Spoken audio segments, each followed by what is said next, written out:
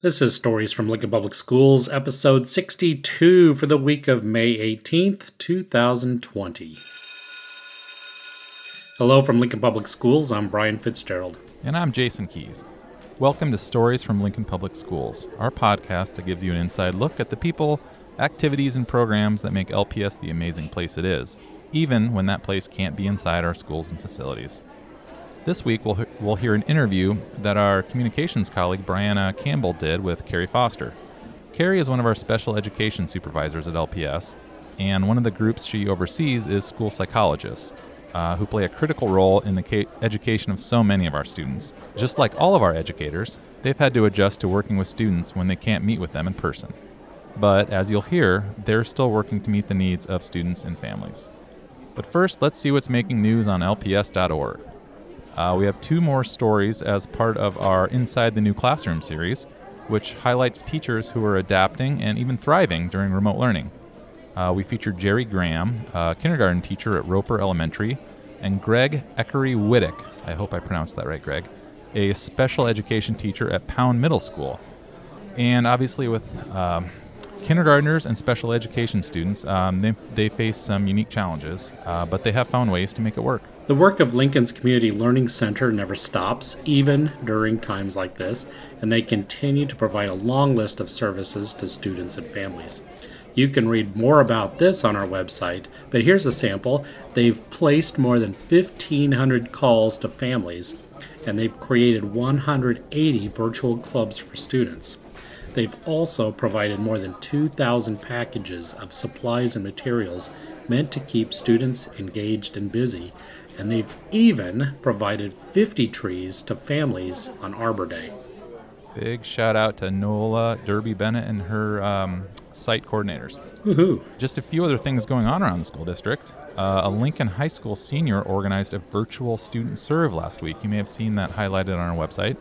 And that encouraged students to safely participate in community service, even if it was inside their own home. So obviously this is an annual event, and they usually go out and do things in the community, like whether it's volunteer or pick up trash or all sorts of cool things. But they made it work this year virtually, which I think was pretty great. We heard a couple weeks ago about how Teammates is still finding ways to connect mentors to mentees. And now, in addition to emails, mentors and mentees are connecting via Zoom. And my older daughter happens to be a Teammate mentor, and I was able to kind of listen in and hear her Zoom meeting with her mentee the other day, and it was pretty cute. And it's interesting in a way. It almost provides a different opportunity to, like, her mentee, I think she's in third grade. So it's kind of turned into a show and tell, where she would go off to her room and then find something to show my daughter. And so that was pretty cute. Oh, that's fun. Yeah. And you see a lot of virtual music performances these days, and the North Star Band got into the act by holding their end of the year concert via Zoom. And you can check that out on our social media if you didn't already see it, and you can watch parts of that performance. Awesome. I haven't seen it, so I'm going to go watch it. Now it's that time to hear an interview with Carrie Foster, who oversees LPS school psychologists. They still play a critical role in the education of our students, even when they can't see them in person. First, what was it like transitioning when you guys found out that you wouldn't be in schools anymore? Well, it was really hard because, like all educators, what you do is your work with kids. And so how do you come up with something different when you're not with kids?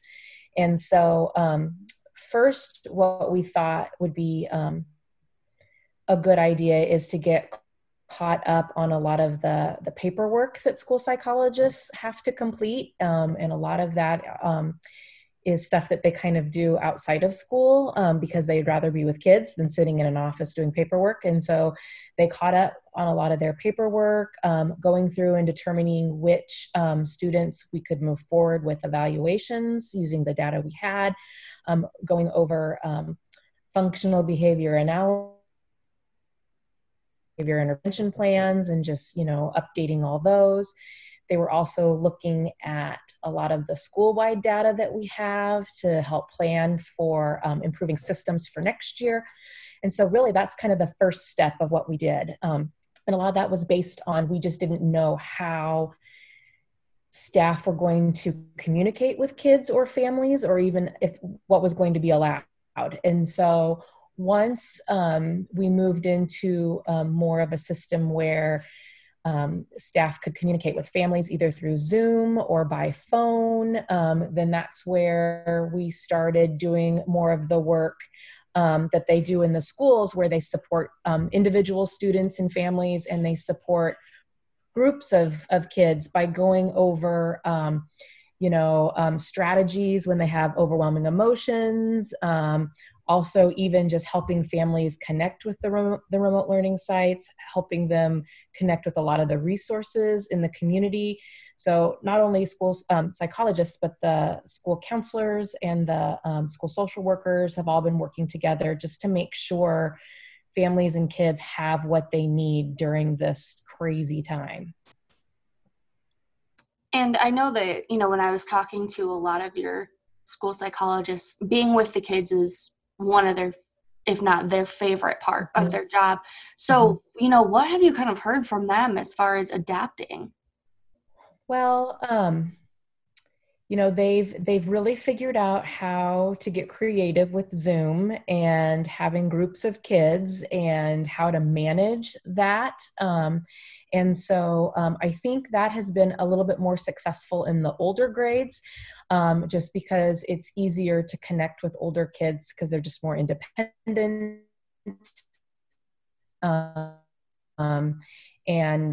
The older kids are more to reach out to the school psychologist, if they have a relationship with them. I know that they've tried to do some groups in the younger grades to continue some of the social skills groups that they've done. And, it's depending on the group of kids, it's been successful, or it's just, I've heard them say that they have like this lesson plan and they've just kind of had to throw it out the window because the kids are just super excited to see each other, and it just gets, it's a little bit more informal, and which is fine. I mean, if that's what the kids need, then that's fine. So I think just learning to be adaptive and just kind of figuring it out as they go along it's been a growing experience for them. So I know that part of their job, along with working with the kids, is kind of those multi-tiered systems of support and identifying kids who might need some extra help. Have you been able to engage that at all since you've been remote learning? Or? So they've, at the elementary level, a lot of the interventions have been put into place now that we figured out that we could do groups of kids and we could do some interventions. And so the school psychologists have really been helpful in helping identify kids that would need those interventions, and providing that information to the interventionalists. And even some of my school psychologists that do academic interventions have been able to do some of that at the elementary level. At the secondary level, it's been a little bit more tricky. They've been really busy with completing evaluations and meetings just because of the sheer volume that needed to be completed at the end of the year. It's a busy time for school psychologists. And so they really wanted to make sure that they got those done that they could, so that they didn't have to wait till September to do them, because that was going to be really busy to get all those evaluations in a small amount of time. I know that Molly said that a lot of times in different school systems, school psychs are seen as just doing those evaluations. But at LPS, school psychs get to do a lot more, and a lot of it has to do with, supporting mental health of kids in schools. How have you been able to translate that? So I think, you mean just during this pandemic time? Well, I think, along with supporting kids and families with those, having our SAG groups that they have provided for kids, they've also had specific families and kids that they've just been worried about, that have been on the radar, that either teachers have not been able to contact. And so the school psychs have been really trying to collaborate with administrators and try to figure out ways, how do we engage those families? How do we reach out to those families? There's been creative ways we've done that through Zoom, calling contact numbers, even maybe having someone go out to the house, just making sure everything's okay, and just kind of checking in. It's been a hard balance because you want to support families, but also families, right now school might not be their priority, and so to balance that has been, I think for all educators, has been tricky to try to give families what they need, when what they need is different for everyone, depending on their circumstances. And all of the school psychs that I talked to just had nothing but good things to say about the support they get from LPS. Do you think that support they get during the school year has kind of translated to the effort they're giving, I guess, during this time then? Yeah. So I think, I have been making a real conscious effort to help them kind of navigate this weird time. And then also balance that with, some of my school psychs have little ones themselves. And so their workload has to maybe be different than another school psych who maybe doesn't have kids, or their kids are grown or are independent. And so what my team has really done is we've really tried to work together. And so if there's some things that need to be done at a school and that particular school psych is struggling getting it done because of whatever their circumstances is, we've all just worked together to try to get that work done. And my team leaders have really been doing a nice job of reaching out to, they have kind of their own little group of people and supporting them, and just, making sure things are okay. And also coming up with some proactive ideas of how can we get ahead for when school opens next year, when it opens, if it opens, all those questions, what is their role going to look like, and how can we kind of plan for some of that? So, I think with everyone, we're balancing what can we do now, what can we do based on our individual circumstances, the individual circumstances of our families, and then also planning for what can we get done to prepare, but not knowing what that's going to look like. So, it's along with everyone, it's just kind of figuring that out. Yeah, and that kind of actually perfectly led me into my next question then. Mm-hmm. Do you think anything that they're, because this is a learning time for everyone, anything they're learning or kind of developing during this time, how do you hope that translates when we are finally able to go back? Well, I think one thing that we've talked about as a group is how do we communicate with parents and families in different ways we didn't maybe communicate before. I think we are all very comfortable now with Zoom and Zooming with families. And we think about, if we have families that we want to have meetings for and they can't come in for whatever reason, now, it's pretty easy to navigate that with parents to have Zoom meetings. To think about our systems, and because we have been doing some Zoom meetings and we've been giving a lot of the information about kids and, their maybe testing results or some of the data that we've collected, instead of just going over it together at the meeting, we've given it to parents in advance, and we've gotten feedback that they really like that because they can look it over, they can kind of let some of the information sink in, they can develop some questions. And so we're really thinking about, is that, a better practice for when we open up.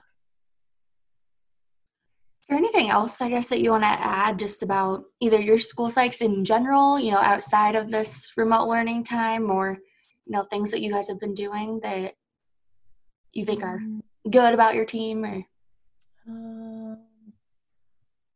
I think one thing I've just really learned to appreciate about my school psychs is that we are always trying to improve our practice, and we're always trying to build relationships with other departments so that we can just work together. And so something we've really been working on is building relationships with other departments and then also figuring out how can we work together just to improve things for our students and our families. And so we've had a lot of committee work that we've done in the past few years, really bridging those gaps.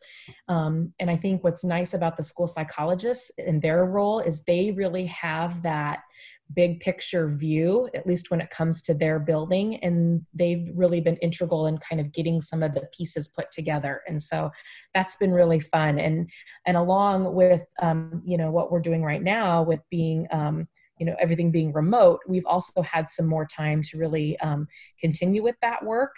And so we're hoping that some of the committee work that we've worked on, we're able to wrap that up because we've had some time this semester, and hopefully, get some of those improved practices out for next year.